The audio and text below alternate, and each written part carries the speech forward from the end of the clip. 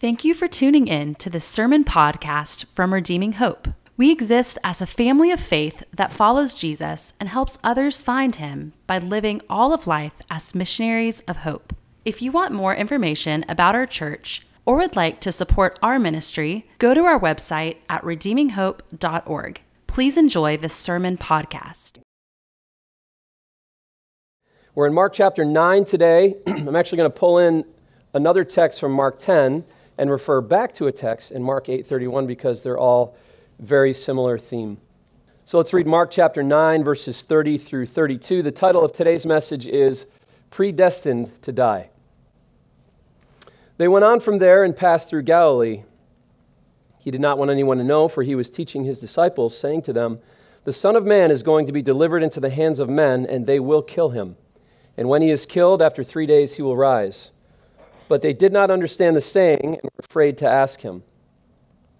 Now, Mark 10, next chapter, I'm going to pull in a couple verses from there. Very similar theme.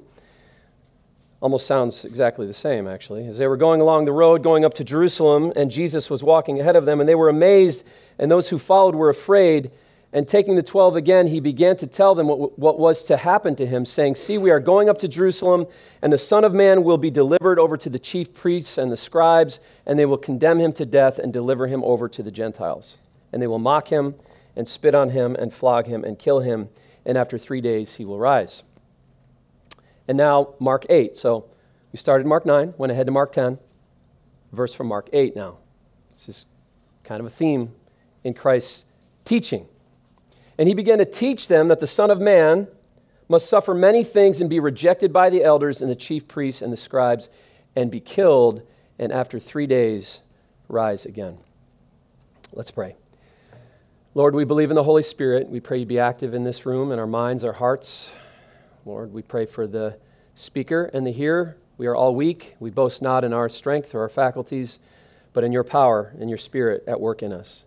So we pray that the resurrection life of Jesus and the power of the Holy Spirit would be at work in this message today as it comes to us in our hearts. In Jesus' name, amen. Well, as I've said many times, and now we're seeing it, here we see Jesus coming down from the Mount of Transfiguration and beginning his steady march toward Jerusalem, where he is going to die and knows that he is going to die.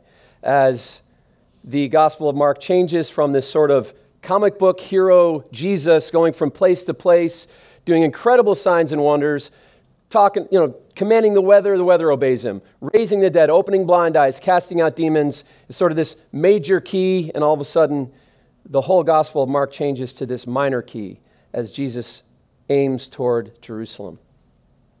He foretells his death and resurrection, and it's so important that his disciples hear it, that he said it in his teaching at least 3 times personally to them. Why would he do that? Well, first of all, he wants to show them that he's not freaking out over what's about to happen.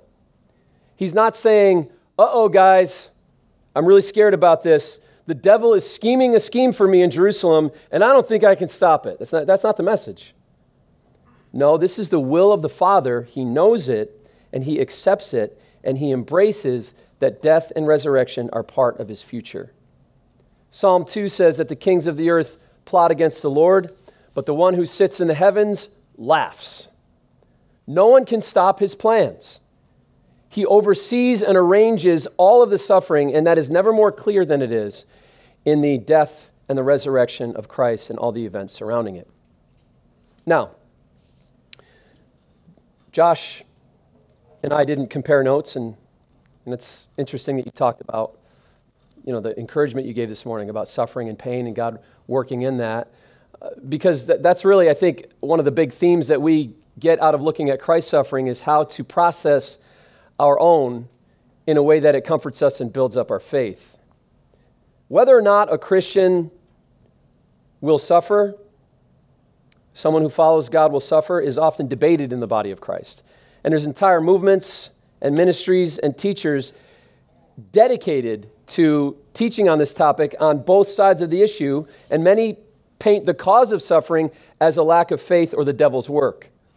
I knew a pastor in Western New York whose wife died, and his mentor came to see him from Texas and sat down with him, and he said, let's be honest.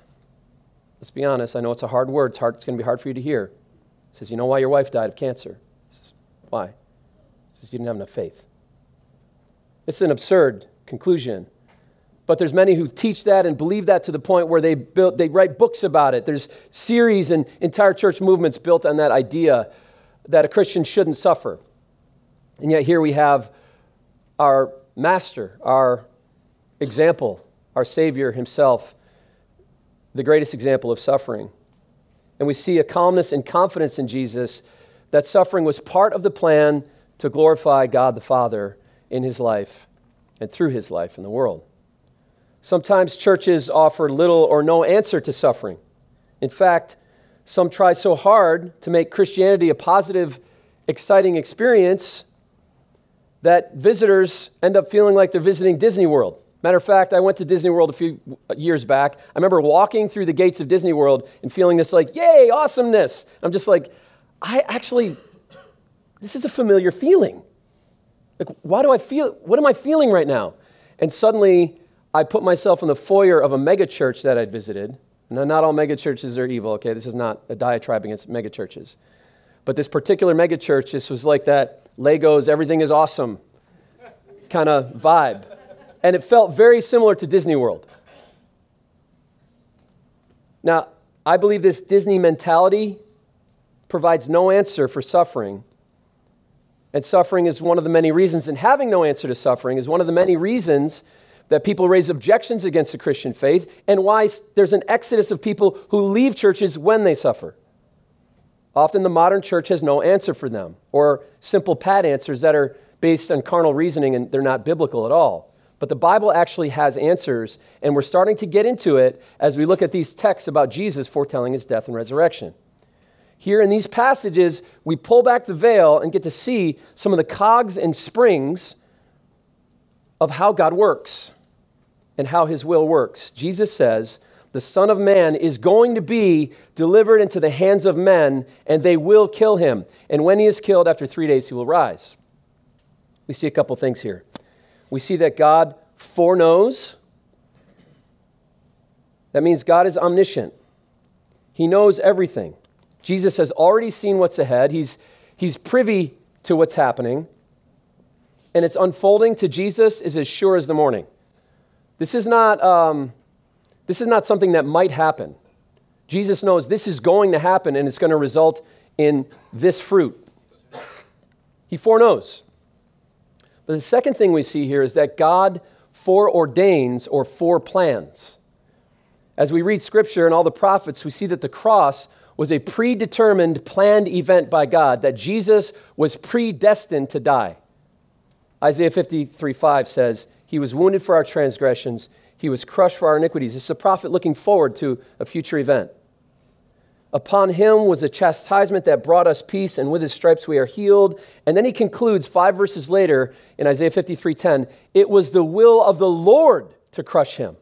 He has put him to grief. Think about that. We know how the story played out.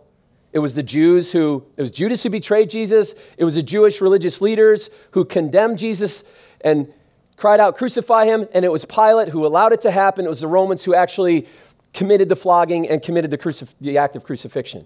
And yet Isaiah says it was the will of the Lord to crush him. He did it. I'm about to say something shocking that you don't often hear. If you're asking the question, who killed Christ, what might you conclude? I think we often say, well, and to some degree it's true, I did. My sin put him up there. We have songs like that.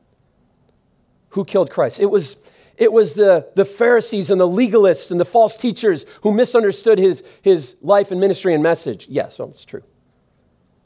It was the Romans. They killed Christ. We have to conclude, based on what Jesus is saying here in Mark and what Isaiah said, that actually it was God who killed Christ. God killed Christ. Now, the Romans and the Jewish religious leaders were the second cause. They actually committed the act, and they'd be held responsible for that act and that sin. But God was the first cause. It was a predetermined event planned by God. Jesus was predestined to die according to the will of the Father. Why? Because he wanted to save you, and he wanted to save me, and he wanted to redeem his church, his people. So these passages bring up some mysterious and powerful biblical concepts, foreknowledge and predestination. Now, maybe right now you're going, oh man, that's what this message is about? Dang. I don't know how many of you are interested in fixing cars. I was talking to Larry this morning, impressed to find out that he and his friends replaced his transmission. That's pretty impressive. I can't imagine being less passionate about something than I am about fixing cars. For years, I'd have mechanics or people with technical savvy open the hood, and the minute the hood is open and I look under, something just turns off in my head. Something just goes blank. Now, that said, if something happened to my car, I would give the obligatory peek under the hood and stand there with my hands on my hips looking at it, on the side of the road. We're obligated as men to do that, right? I do that. Doesn't mean that I know what I'm looking at or that I don't know what I guess if there's a fire, I'll put it out. I'm not sure exactly what I'm looking for under the hood. And maybe you're like that about theological concepts like these. Man, we're looking under the hood? I don't want to look under the hood. Now, in recent years, I've paid more attention to cars, and I can tell you what little I do know about them has served me well. I actually replaced a headlight bulb by watching a YouTube video. Do we need Will on the drums?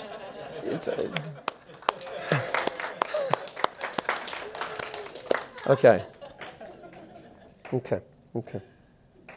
Now, also, another family part of this thing is we want to teach our children big theological concepts that they grow into, not dumbed down, oversimplified truths that they grow out of. We want our kids to grow up with a head full of theology and an iron spine to be able to face the wind and storm of life, and that's only possible if we look under the hood and dig into concepts like these. So these ideas keep some mystery as well injected into their hearts and ours, as fully grasping them is beyond us, and that's my concession up front. We're going to talk about something we can't fully grasp. And at the same time, it's in the Bible. So let's start by talking about this word predestination. Now, I want to say up front, predestination is not a dirty word. It's a Bible word. It appears 7 times in the New Testament. That's why it concerns me when I'm talking to someone about predestination and they say something like, I don't believe in predestination. To deny the word itself would be silly since the term actually comes from and is in Scripture. So you'd have to cross out a whole bunch of verses in the Bible if you said, I don't believe in predestination. Clearly, the idea or the concept predestination is a biblical reality. The question is not, does it exist or not? The question is, what does it mean? And how does it work? And that's what I want to talk about. And up front, I admit that I don't have the wit of the Prince of Preachers, Charles Spurgeon. I don't have the intelligence of R.C. Sproul. And I'm definitely not as nice as Tim Keller. But I do love the Word of God. And I consider you friends. And I want to do my best to explain some concepts that are powerful and have personally meant a lot to my family and I, especially my wife and I. And what I like to avoid in teaching a message like this around this topic is sounding like a Bible school lecture or that I'm on a soapbox or a diatribe against a certain theological camp. This message is not exhaustive on the topic and won't answer all the questions you might have, if that's even possible to answer those questions. But these concepts are in the Bible for a reason, and unfortunately, I often see these ideas, foreknowledge and predestination, often completely neglected by churches and teachers, and I think the reason might be the vocabulary we often use in our Western churches when it comes to onboarding people to church membership. I often hear the language essential and non-essential. We say, if you're going to be a member here, we need to agree on essentials, and we need to have charity and non-essentials. And I agree with that. And yet, oftentimes when we use that language, what we really mean is what's communicated is important and not important. We're not going to discuss these things are off limits because they're non-essential and they're not important. And we ignore these ideas to the point of neglect when the Bible actually teaches them. And as we've said before, because we teach through the Bible, we end up in texts and passages like this, and we're going to talk about these things as often as the Bible does because the Bible talks about them. So I prefer the language not essential and not essential, non-essential. I prefer the language open-handed and closed-handed. In other words, there's some things we hold in the open hand, and this topic is one of them, and there's some things we hold in the closed hand. There's some things that to not believe them would make you not a Christian.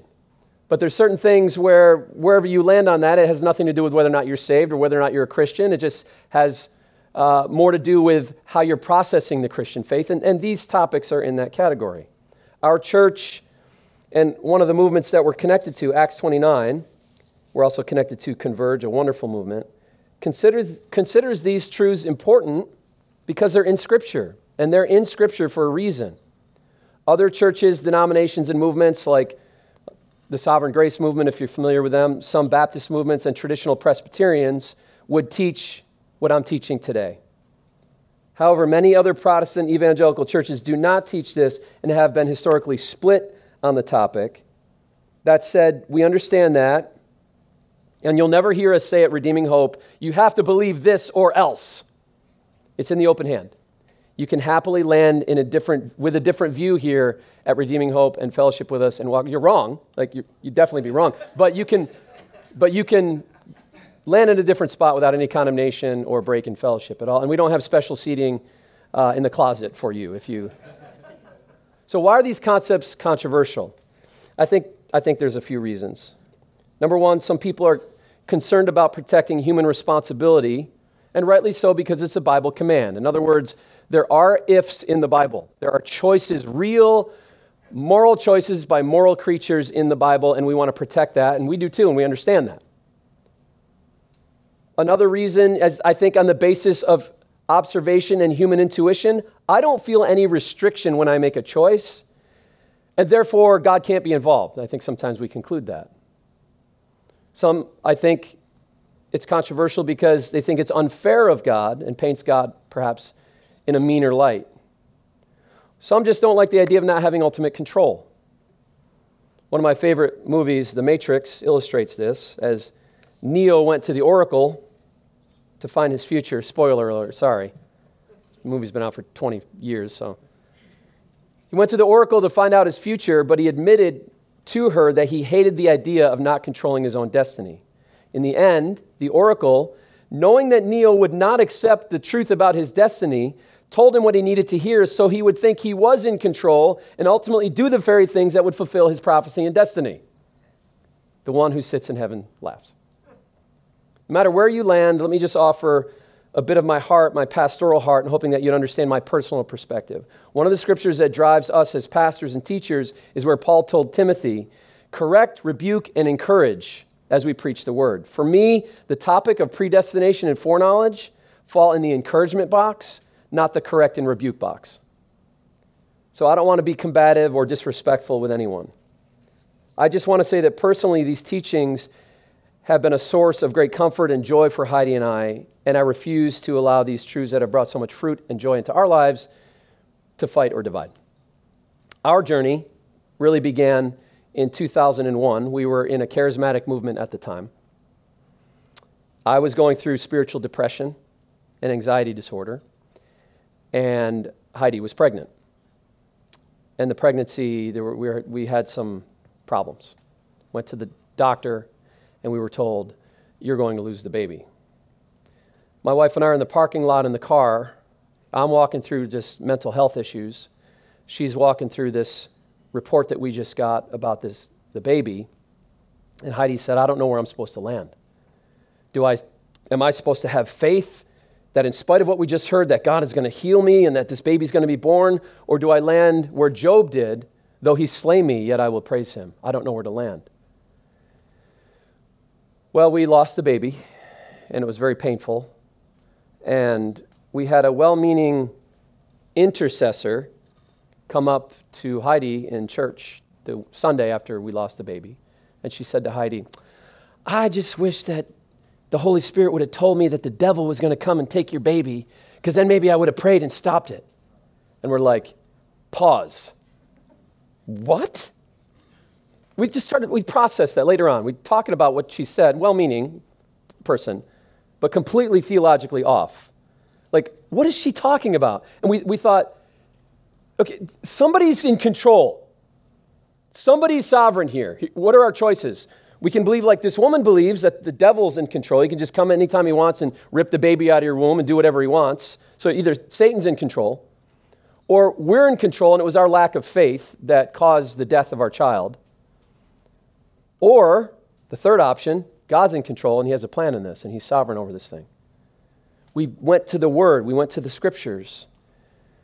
And it took a while for us to land where the Scriptures were taking us, but when we did, it was a source of incredible comfort for us to realize that God is sovereign. He plans, ordains, and predestines and foreknows. Now, one of the things my wife and I discovered was that we had a fortress in our minds around the concept of free will. We've also seen it in a lot of other Christians. However, though the Bible clearly teaches human responsibility and obedience, the term free will doesn't exist in the Bible, so we didn't need to defend it, and we dropped our defenses. I remember reading George Whitfield's biography, the 2-volume series by Arnold Dallimore, as he was going through his own journey into understanding what we now call big God theology. And I remember having a moment where I was like, I just dropped my defenses around that fortress of my own free will that I was protecting. Like, God, you can't step beyond that line.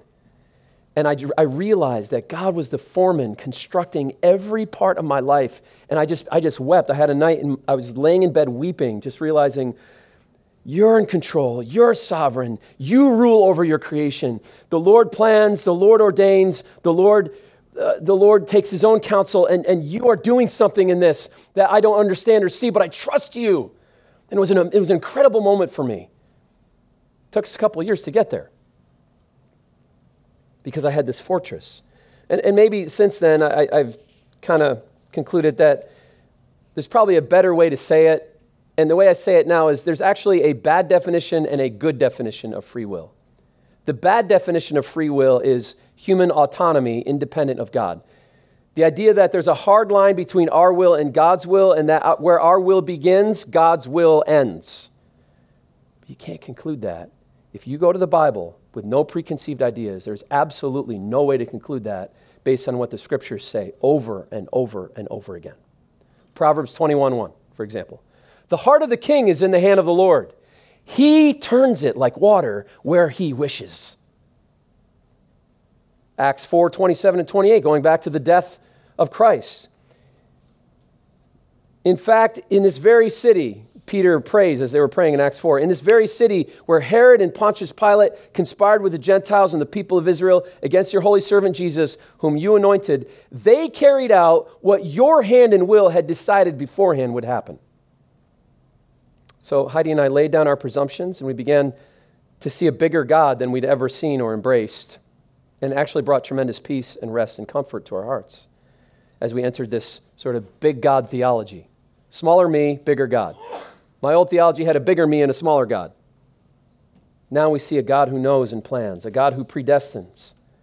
We've been raised to see the man side of the gospel, which is clear in many passages of Scripture. Like I said, there's ifs in the Bible. But we began to see the God side of the gospel, and in it we found incredible strength and comfort. So while staying close to the passage we're in this morning and bringing in enough Scripture along the way from other parts of the Bible to illustrate how obvious it is in God's Word, let's talk more about this. Let's define the terms. Foreknowledge.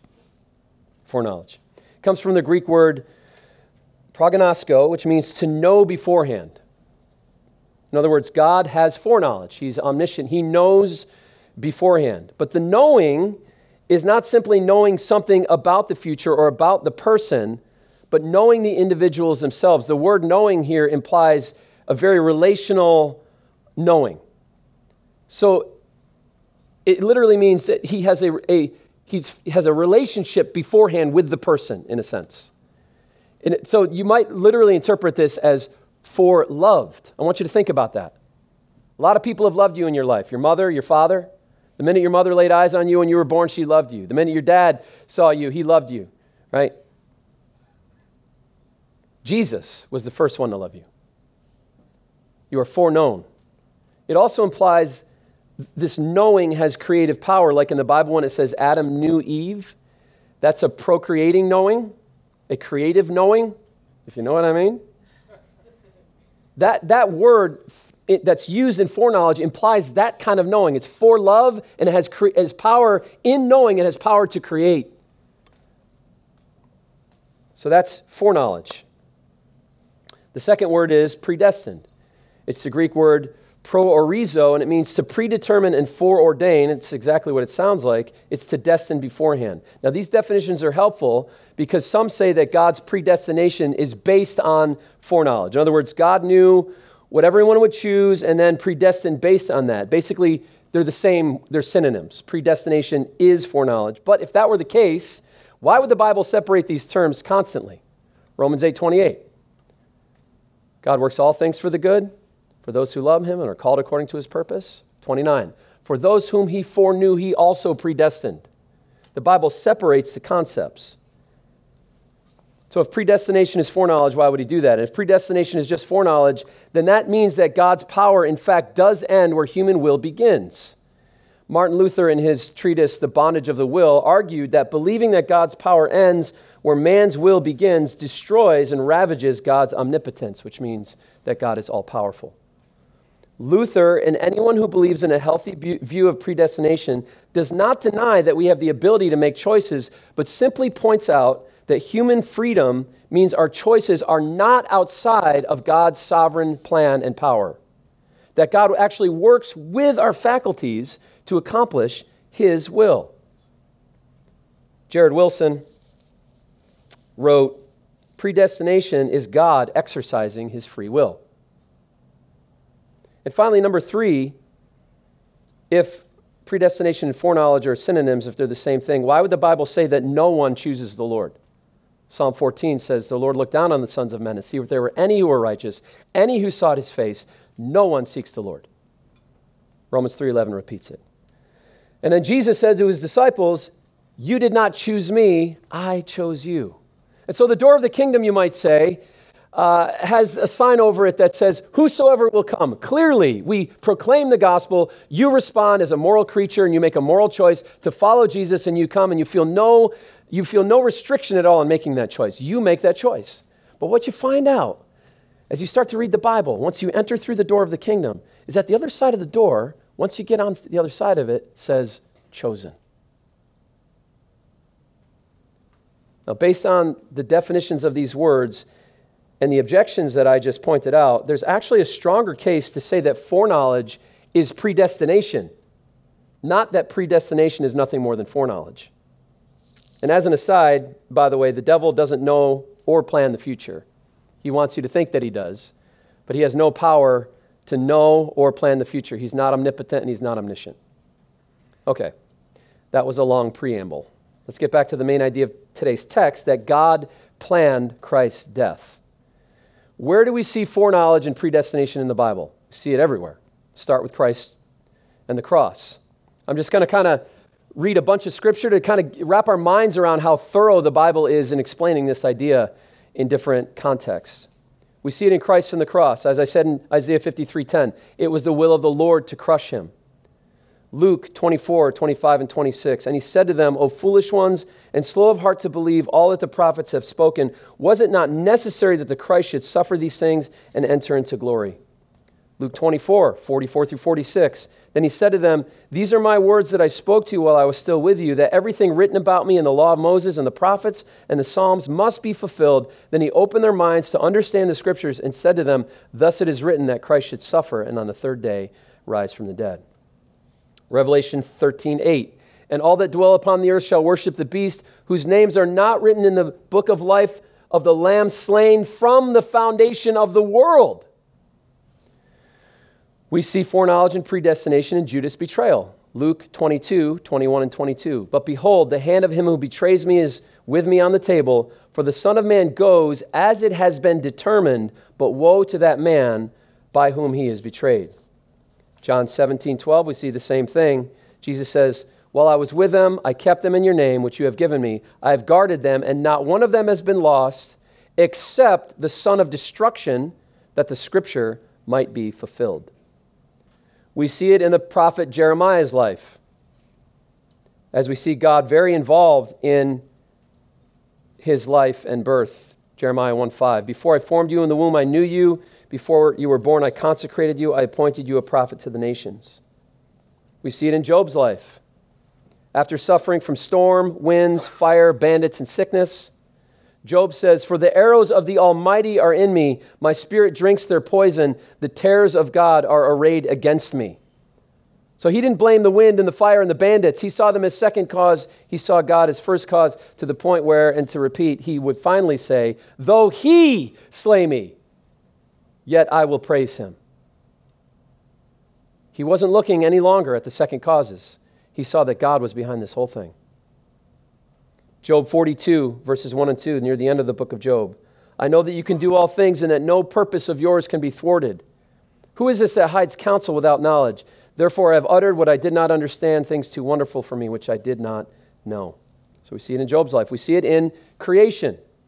Again, Job, in talking about God's sovereignty over creation, he says, "For to the snow, he says, fall on the earth. Likewise to the downpour, his mighty downpour. He seals up the hand of every man, that all men might know that all men may know it.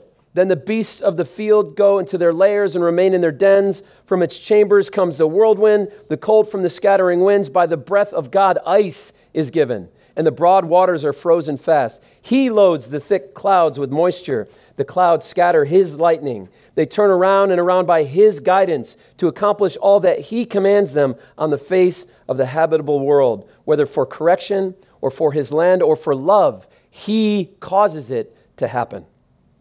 We see it in animals. In Psalm 104, "These all look to you," writes the psalmist, "to give them their food in due season. When you give it to them, they gather it up. When you open your hand, they are filled with good things. When you hide their face, they are dismayed. When you take away their breath, they die and they return to dust." We see it in Jonah's life when he was thrown into the sea, as he speaks of creation. "For you cast me into the deep." It wasn't God, it was actually the other sailors. "You cast me into the deep, into the heart of the seas. The flood surrounded me. All your waves and your billows passed over me." And finally, we see it in the rulers of nations, as I already quoted in Psalm 21. "The king's heart is a stream of water in the hand of the Lord. He turns it wherever he will."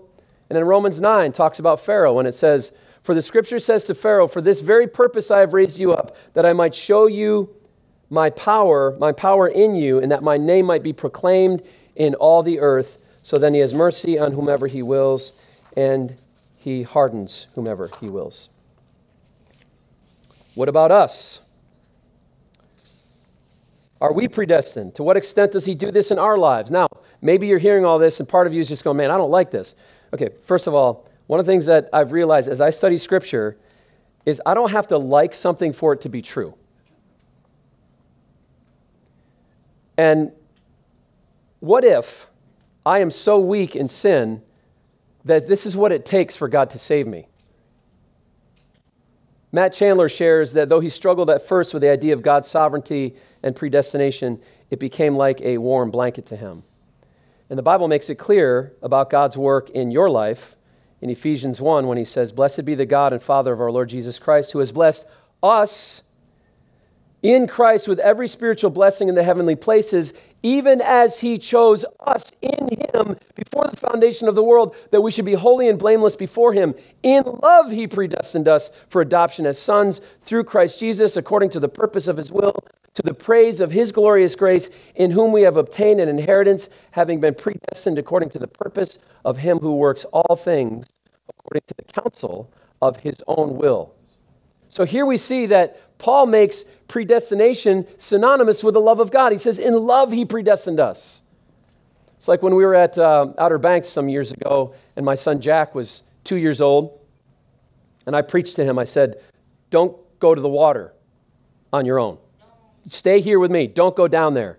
And Jack exercised his own free will, and he ran toward the water in a moment that I was not looking. And by the time I saw him, he's sprinting toward the water, and a massive wave is coming. And if it hits him, I don't know if I can find him under the water.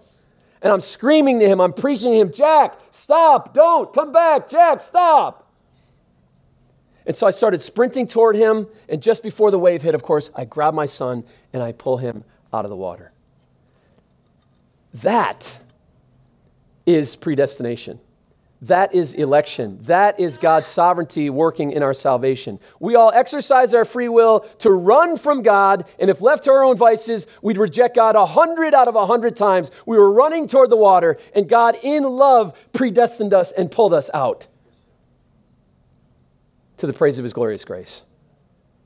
Hebrews 12:2, fixing our eyes on Jesus, the author and the perfecter of our faith, who for the joy set before him endured the cross, despising its shame, and sat down at the right hand of God. He's the author. And that's why Paul says, he began a good work in you, and he shall perform it until the day of Jesus Christ. Work out your salvation with fear and trembling, okay? For it is God who is at work in you, to will and to do of his pleasure. So, here's the summary of it all. Simple summary of predestination and foreknowledge. God causes good, he allows evil, but he ordains all things, and he arranges all of it for his sovereign purposes. Okay? The conclusion we draw is that God is good, God is sovereign, and God is working. We all need to embrace those ideas with all our hearts as we walk through the chapters and suffering of life. Because if you think the devil is sovereign or you're sovereign, you'll end up in a very bad place. But to believe that God has a plan in all this, even if I can't see, God has a plan in all this. And he's working in all of it. I remember talking to my daughter, Joy, when she was young. She's now 23 years old, and she's in Oregon. And when I was introducing these concepts to her, and I said, Joy, you need to believe that God is good, but also that God is sovereign and that he's working. She said, that's actually important, isn't it, to believe that he's good along with his sovereignty, because it's one thing, she said, to know that he's in control and plans everything, but she said, and I'm quoting, what if his plans suck? I said, right, so you got to believe God is good too, right? She goes, yeah, I need to see him for who he is, because then he'll use his sovereignty in my life in a way that I can trust. I said, that's it. Now you're getting it. You're getting it. What is the purpose of predestination in the Bible? Why does the Bible repeat it so often and point it out so much? 3 ideas. And I'm borrowing here, I'm ripping off Wayne Grudem, okay? If you want to do a deeper study, look at Wayne Grudem's Bible Doctrine book. He says the purpose of predestination is threefold in the Bible. Number 1, a comfort. Doesn't it comfort you when you suffer to know that God is sovereign and good and working and has a plan in all of it? That nothing that happens in your life is an accident, but he's working something in you, he's working something through you, he's working something for you, for his glory and your good, and that is a deep source of comfort. It's what comforted Joseph, so that at the end of his life, after he was betrayed by his brothers, sold into slavery, framed for rape by Potiphar's wife, thrown in with the king's prisoners, forgotten for a couple years, God arranges this whole thing to bring him into the palace and make him second in command. And at the end of his life, when his brothers came and they begged him to forgive them, he said, what you meant for evil, listen, based on what we just said, what you meant for evil, God meant for good.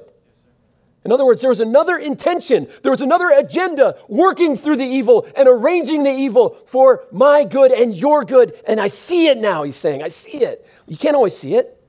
But at the end, we see it, because what happens throughout life is he brings us up to that 30,000-foot view. We get on the top of the mountain, and we look down in the valley where we were, and we go, now I see how it's all connected. I couldn't see when I was in the valley. I couldn't see how it was connected. I couldn't see the forest for the trees, but now I'm up here. I can see it. Joseph could see it, and it was a deep comfort to him. And it ought to be a deep comfort to us. So the first purpose is comfort. The second purpose is praise. Remember what I just read in Ephesians 1, to the praise of his glorious grace. He's the author, he's the perfecter, he's the giver of every good and perfect gift. Therefore, I take no credit, and there's no boast for me in anything good that I have or am, or anything good that happens in my life. I bow and I worship and I say, Jesus, to the praise of your glorious grace. And finally, the third purpose of predestination in the Bible is an encouragement to action. In other words, if God has written this beautiful story and he's working out awesomeness in his church and at Redeeming Hope and in my life, then I want to get involved, and I want to take action, because I know that he's working through it all, and that there's some awesome things that I'm going to be a part of. Grudem says it's kind of like telling a fisherman, I promise you're going to catch fish. This is a great fishing hole. Go fishing. You're not beating the air. Your work is not in vain. That's why in Corinth, God told Paul the night before he preached in the city, fear not, for I have many people in this city. Ain't nobody got saved yet. He motivated him with predestination and that motivated him to preach. Kind of like if you're a great musician and there's a great orchestra piece that is written, and I say, will you join me and use your gift to play this beautiful piece? What trained musician would look at the piece and go, look at Beethoven or Bach or Vivaldi and go, man, it's written? I ain't going to play that. I like playing spontaneously. Every professional musician wants to play the most beautiful music. And what the Bible is telling us is that God has written this beautiful piece, and he's inviting you as his child to be a part of picking up an instrument and playing the music that glorifies him in the world. What musician wouldn't want to play? So there's no fatalism in this. There's no determinism in this. There's joy in this. Now back to the cross. Jesus knew he would die. Now I want you to consider Jesus' attitude toward his impending, inevitable suffering. He knew he would die, but because he knew the Father was in control and in the end it was for God's glory and his good, he endured the cross. Understanding predestination and sovereignty gave Jesus comfort and courage. And we see the same attitude in Peter. Jesus foretold in Peter's life that Peter would die a martyr's death. 2 Peter 1, 13 and 14, we see the same attitude. He says, I think it right, as long as I am in this body, to stir you up by way of reminder, since I know that the putting off of my body will be soon, as the Lord Jesus has made clear to me. This is the guy who denied him at one point. Now he's in the gospel. Now the Holy Spirit has indwelled him. Now he has perspective of God's sovereignty and providence and salvation and foreordination. And he says, I'm at peace. I'm at peace. Because I know God is sovereign. He'll work through all of it, his glory. Seeing the purpose of God in our suffering and pain comforts us in the present and removes fear of the future. So you don't like where the country's heading. Next year is going to get crazy, right? Can we just kind of get ready? Next year is going to be crazy. The election year. God is in control. So you're frightened about the economy. God is in control. So you don't understand why you're struggling financially. God is in control. So you don't understand why someone you love is suffering so terribly. God is in control. He has a plan, he's good, and he's working. So you don't understand why you were betrayed. God is in control. David, when he was betrayed by Shimei, who was throwing stones at him, one of his officers said, you want me to go there, cut his head off? And David said, the Lord told him to do it. Don't stop him. The Lord told him to do it. The Lord put him up to it. God is in control. Can we look ahead to our future, even if it includes pain and suffering, with the same peace and joy that Jesus did or Peter did? Not fatalism or determinism, the idea that our choices don't matter. That's completely unscriptural, but look ahead with faith and hope and joy. Like a great musician playing a pre-written orchestra piece, we join in the music. And I'm pointing this out because as we look ahead, look at these scriptures in closing. The gospel does promise hardship for the Christian. John 16:33. I have said these things to you that in me you may have peace. In the world you will have tribulation, but take heart, I have overcome the world. 2 Timothy 3:12. Indeed, all who desire to live a godly life in Christ Jesus will be persecuted. 3 simple applications. Number 1, don't be afraid.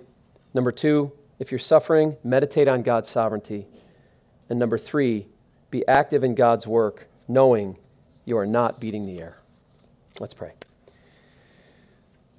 Father, as we look at you walking along the road with your disciples, telling what was coming, there's a peace and a confidence and a joy that the world couldn't give and the world couldn't take away. I pray that you give that to us as well. In our present suffering, as we process our past suffering, as we look to the future, that we would see not fear future suffering, but anticipate future grace. That you're with us, you're for us, and if you are for us, who can be against us? Thank you for listening. We gather every Sunday at the Clarksville area YMCA. For more information, please go to our website at redeeminghope.org.